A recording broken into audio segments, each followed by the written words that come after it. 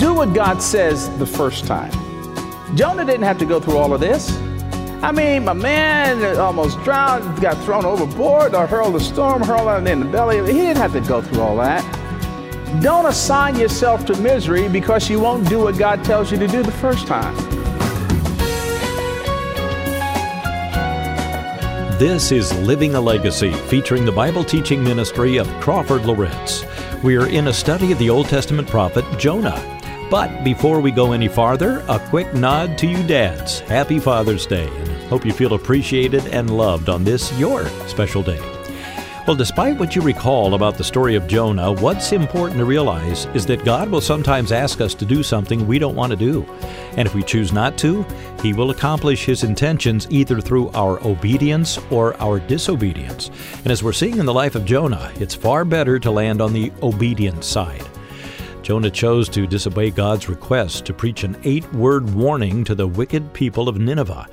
Jonah didn't feel these people deserved God's warning, and he wanted them destroyed now. But God didn't see it that way, and as a result, Jonah and others paid a severe price for his disobedience. He faced certain death in the belly of a great fish, but he wisely repented, and his life was spared. Jonah was given another opportunity to obey God by speaking the warning to the Ninevites. He did. The result?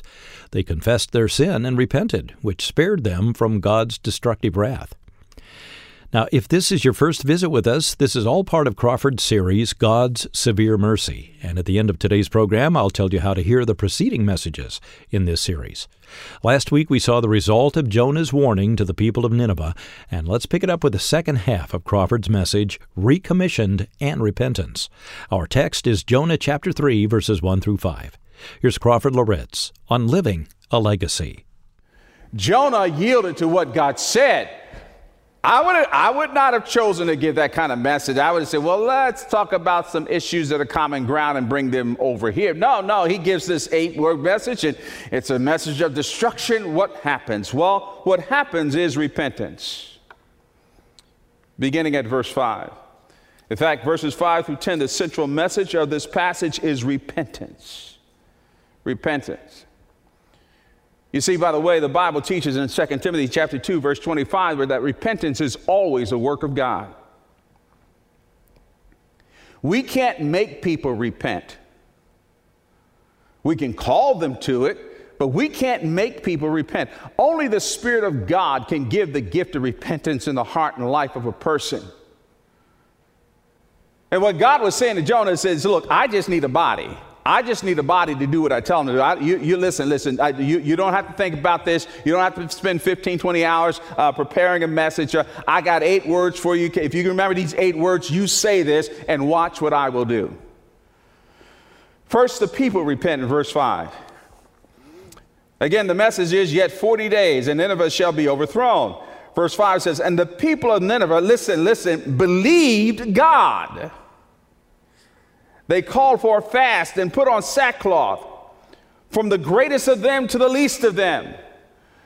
And notice how emphatic this is. He said, no, not some people, not powerful people, not a group of people, but the greatest of the people to the least of them. All stratas of society responded to that message of judgment. I mean, it's remarkable to me. Yet 40 days and Nineveh's going to be destroyed. And it said the people believed God. Why did they believe God? Because God had prepared their hearts to hear this message from His heart. They believed Him. But don't miss this. Not only did they believe God, the text says that they put on sackcloth. They fasted and put on sackcloth. As Jonah preached the message of God's judgment, the people ironically changed. These vile, vicious Assyrians changed. Now again, getting back to the fasting and sackcloth, that's used as an outward sign of humiliation and contrition. It's not just that they believed. Don't miss this. It's not just that they believed. What happened was that their hearts were broken. Their hearts were broken. Why did they put on sackcloth and ashes? It wasn't just about fear of judgment, although there's probably some of that in there. It wasn't just that, but it was that the admission that we've been wrong. We're wrong. Our thinking has been wrong. Our actions have been wrong. Our conclusions have been wrong. Our way of life has been wrong. We have sinned. And we're sorry for it. We're sorry for it. Hear me on this. I'm going to say something that's very unpopular, but it's important for us to get this. These people experience both, hear this, guilt and shame. That's what remorse is. Remorse is not just a feeling of guilt, but shameful sorrow that I damaged and hurt another. That's what remorse is. They say, I damaged and hurt the heart of God. It's not just that I'm guilty, meaning that I'm wrong and I've been caught. I am so sorry. Part of the problems in these United States is that we've lost the sense of shame. We have talked ourselves right out of feeling bad about our culpability and our sin.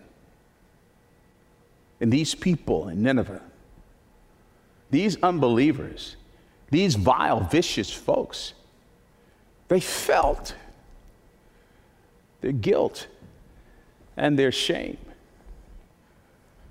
We did it. Stop excusing your sin and stop letting people talk you out of feeling bad about what you've done wrong. For it is in the full acknowledgement of what we've done wrong. It is in the full acknowledgement of embracing that and the realization that we have hurt God and hurt others and we have violated the trust of other people. We've done it. And when you embrace that, not just intellectually that I've done it, not just shaking your head saying that I'm wrong, when you feel the weight of that pain and you feel the weight of your culpability and you feel the weight of that shame, that I was created to do better. I was created to be more. It's when you feel that God rushes in and you experience his grace and his mercy and his forgiveness and his ability to turn us around. So here you have the people. While some strange things are happening in the land, the people have responded, and then this rumbling takes place throughout Nineveh. I mean, inside that the tall inner wall there where the business is going on, and then out there in the field surrounded by that outer wall, the noise and clamor of what is happening, and there's this revival and renewal and awakening that's taking place in this pagan empire, and probably crime rates going down or whatever, and the news gets back to the king. Verse 6 says, the word reached the king of Nineveh, and he arose from his throne and removed his robe, covered himself with sackcloth, and sat in ashes. I think the word that reached to him was not just a report of what was taking place in terms of the transformation of the lives of people in his kingdom, but I think it was Jonah's message also got back to him. Those 8 words. Those 8 words, yet 40 days and Nineveh shall be overthrown. Yet 40 days and Nineveh shall be overthrown. And the same thing happened to him, the king. The same thing happened to him. What did he do? The text says he arose from his throne. He got off his throne, removed his robe, and covered himself with sackcloth and sat in ashes. Don't read past that too quickly. Don't read past that too fast. For in this, you need to see how this king humbled himself and identified with the sinfulness of the people. The robe represents his position, his prestige, and his power. What does he do? He gets off his throne and he takes off that robe.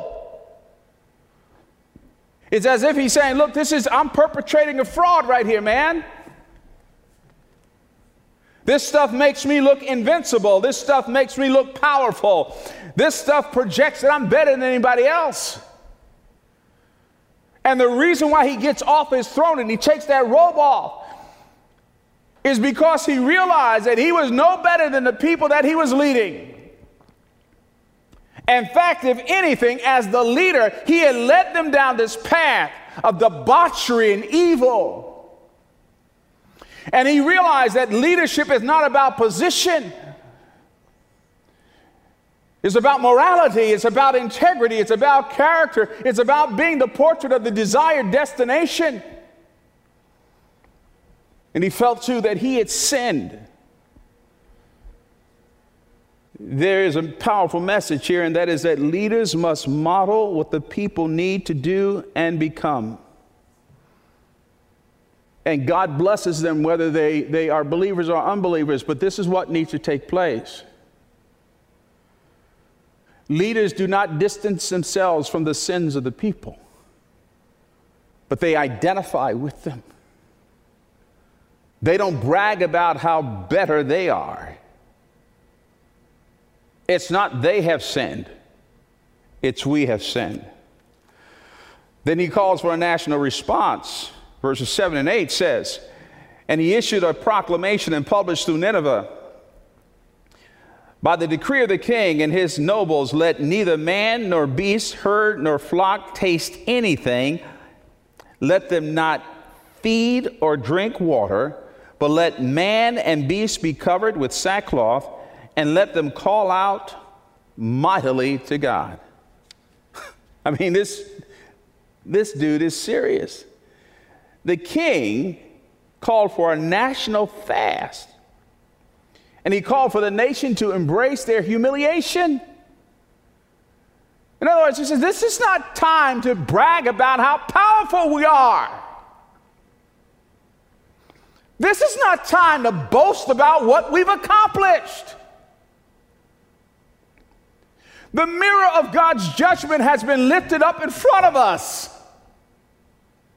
How dare we boast about who we are? Our sins are in front of us. And unless we repent in 40 days, we're gone. We're history. He even draped the animals in sackcloth. The animals couldn't eat. I mean, this is a little humorous to me. I'm wondering if I'm a cow, I'm going, yo, dude, what in the world's happening? I got this thing that's itching me on top of me, and they put this thing over my mouth so I can't eat. What he was saying is, we're putting the brakes on to seek God. Wow. I wonder if that's not the answer to what's going on in our country right now, at least part of it. I wonder if God's saying, y'all need to put the brakes on. Stop your pontificating and seek me. Seek me. Every once in a while, God allows us to see that we ain't as good as we think we are. Every once in a while, God allows us to feel the fact that apart from him, we are doomed. And this king felt that way. Mighty Nineveh. Mighty Nineveh. So, what happens? There's national repentance.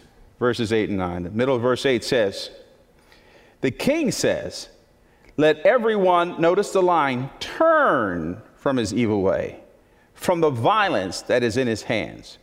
Who knows? God may turn and relent and turn from his fierce anger so that we may not perish. Now notice the turning here. The turning sets up reconciliation. Reconciliation is a resolution of the problem. He says, no. I don't want you just to feel sorry. Feeling sorry about your sin is important. Remorse is very important. But a remorse that does not issue in repentance is just self-destruction. He says, yeah, you need to acknowledge your sin. You need to see that what you've done is wrong. Stop calling it other stuff. It's wrong. It's wrong. It's sin. You need to turn from it. And perhaps if we turn from our sin, God will turn toward us.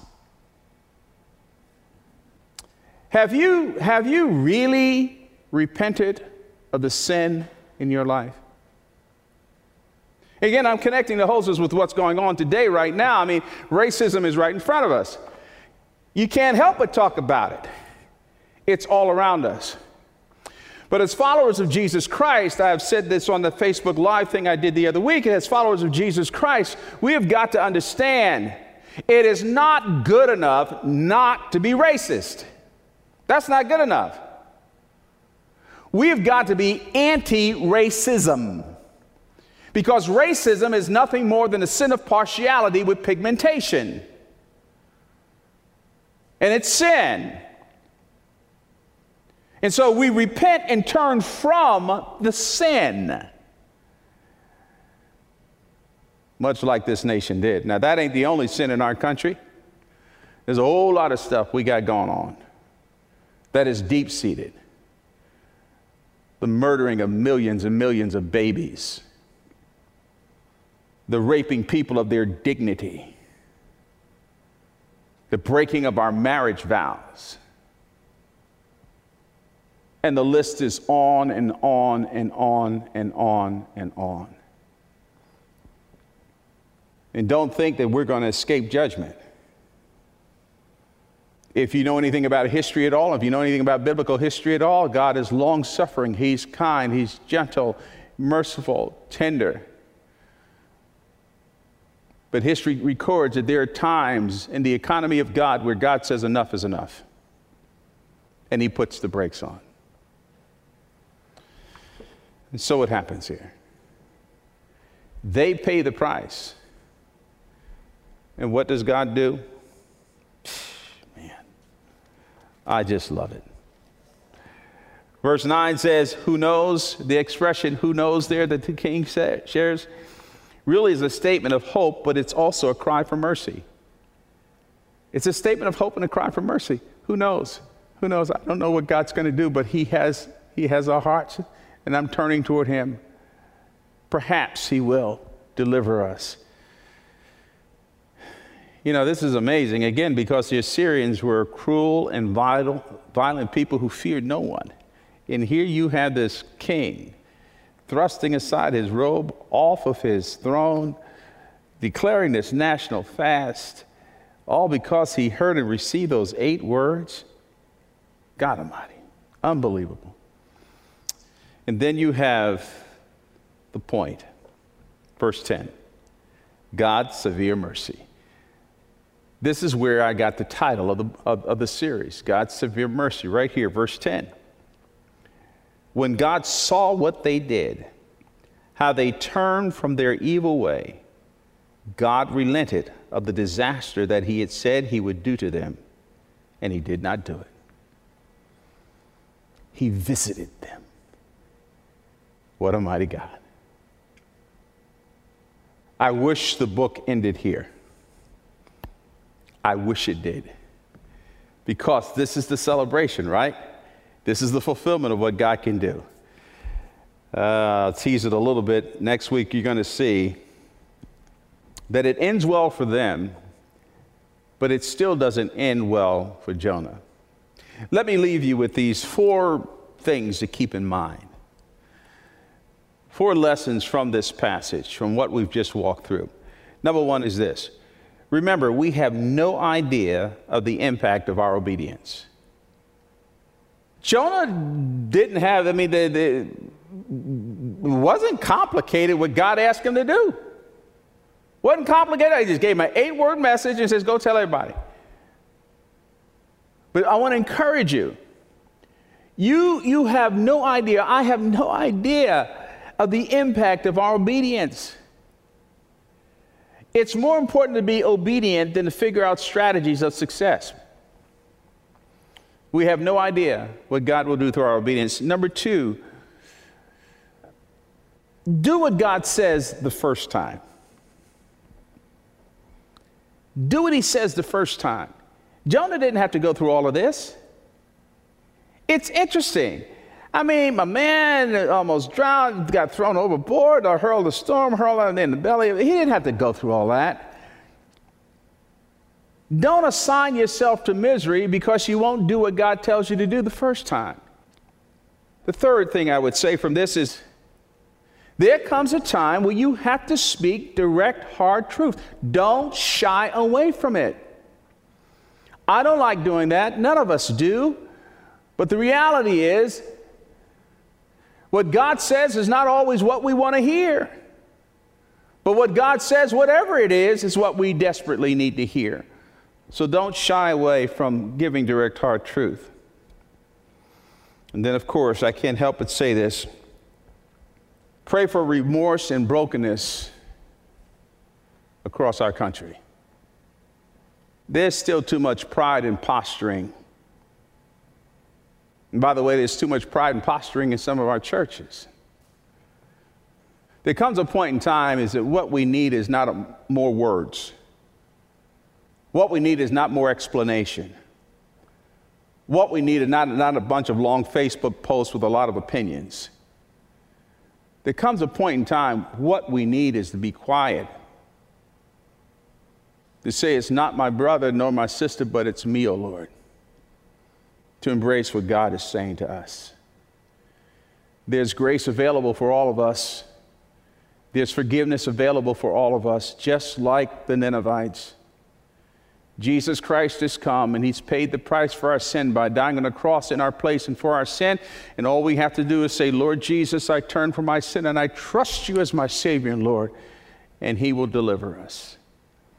And fellow believer, there's not one sin that you or myself, there's not one sin that we've ever committed that God cannot cleanse us of. All we have to do is confess it to him and turn from it and receive his mercy, whatever that might be. Father, thank you for your presence. Thank you for your word. Thank you that you are with us. Lord Jesus, we need you this hour. May we glean from this passage the very power of God to speak to and change even structures and nations and powerful people and events. You are able. God, fill us with hope. Fill us with a heart to obey you and to do what's right no matter what, and to speak up for you no matter what. Give us holy boldness and at the same time tender and grateful hearts. In Jesus' name, amen. Crawford Loritts, our speaker here on Living a Legacy, wrapping up his two-part message, Recommissioned and Repentance. The story of Jonah is a great illustration about why it's so important to do what God asks of us. Now, here are those 4 closing points once again. Number 1, we have no idea of the impact of our obedience. Number 2, do what God says the first time. Number 3, don't shy away from speaking hard truth. And number 4, pray for remorse and brokenness across our country. The study of the life of Jonah is part of Crawford's series, God's Severe Mercy, and we have 2 more weeks in the series. And if you've just joined us, you can get caught up by listening to all prior messages, which are streamed on our website. Look for the past programs link at livingalegacy.org. If you find Crawford's teaching to be helpful, then consider downloading several messages to your audio player and listen at your convenience. The downloads are free. livingalegacy.org. I'm Bill Davis. Thank you so much for listening. This program is a production of Moody Radio, a ministry of Moody Bible Institute.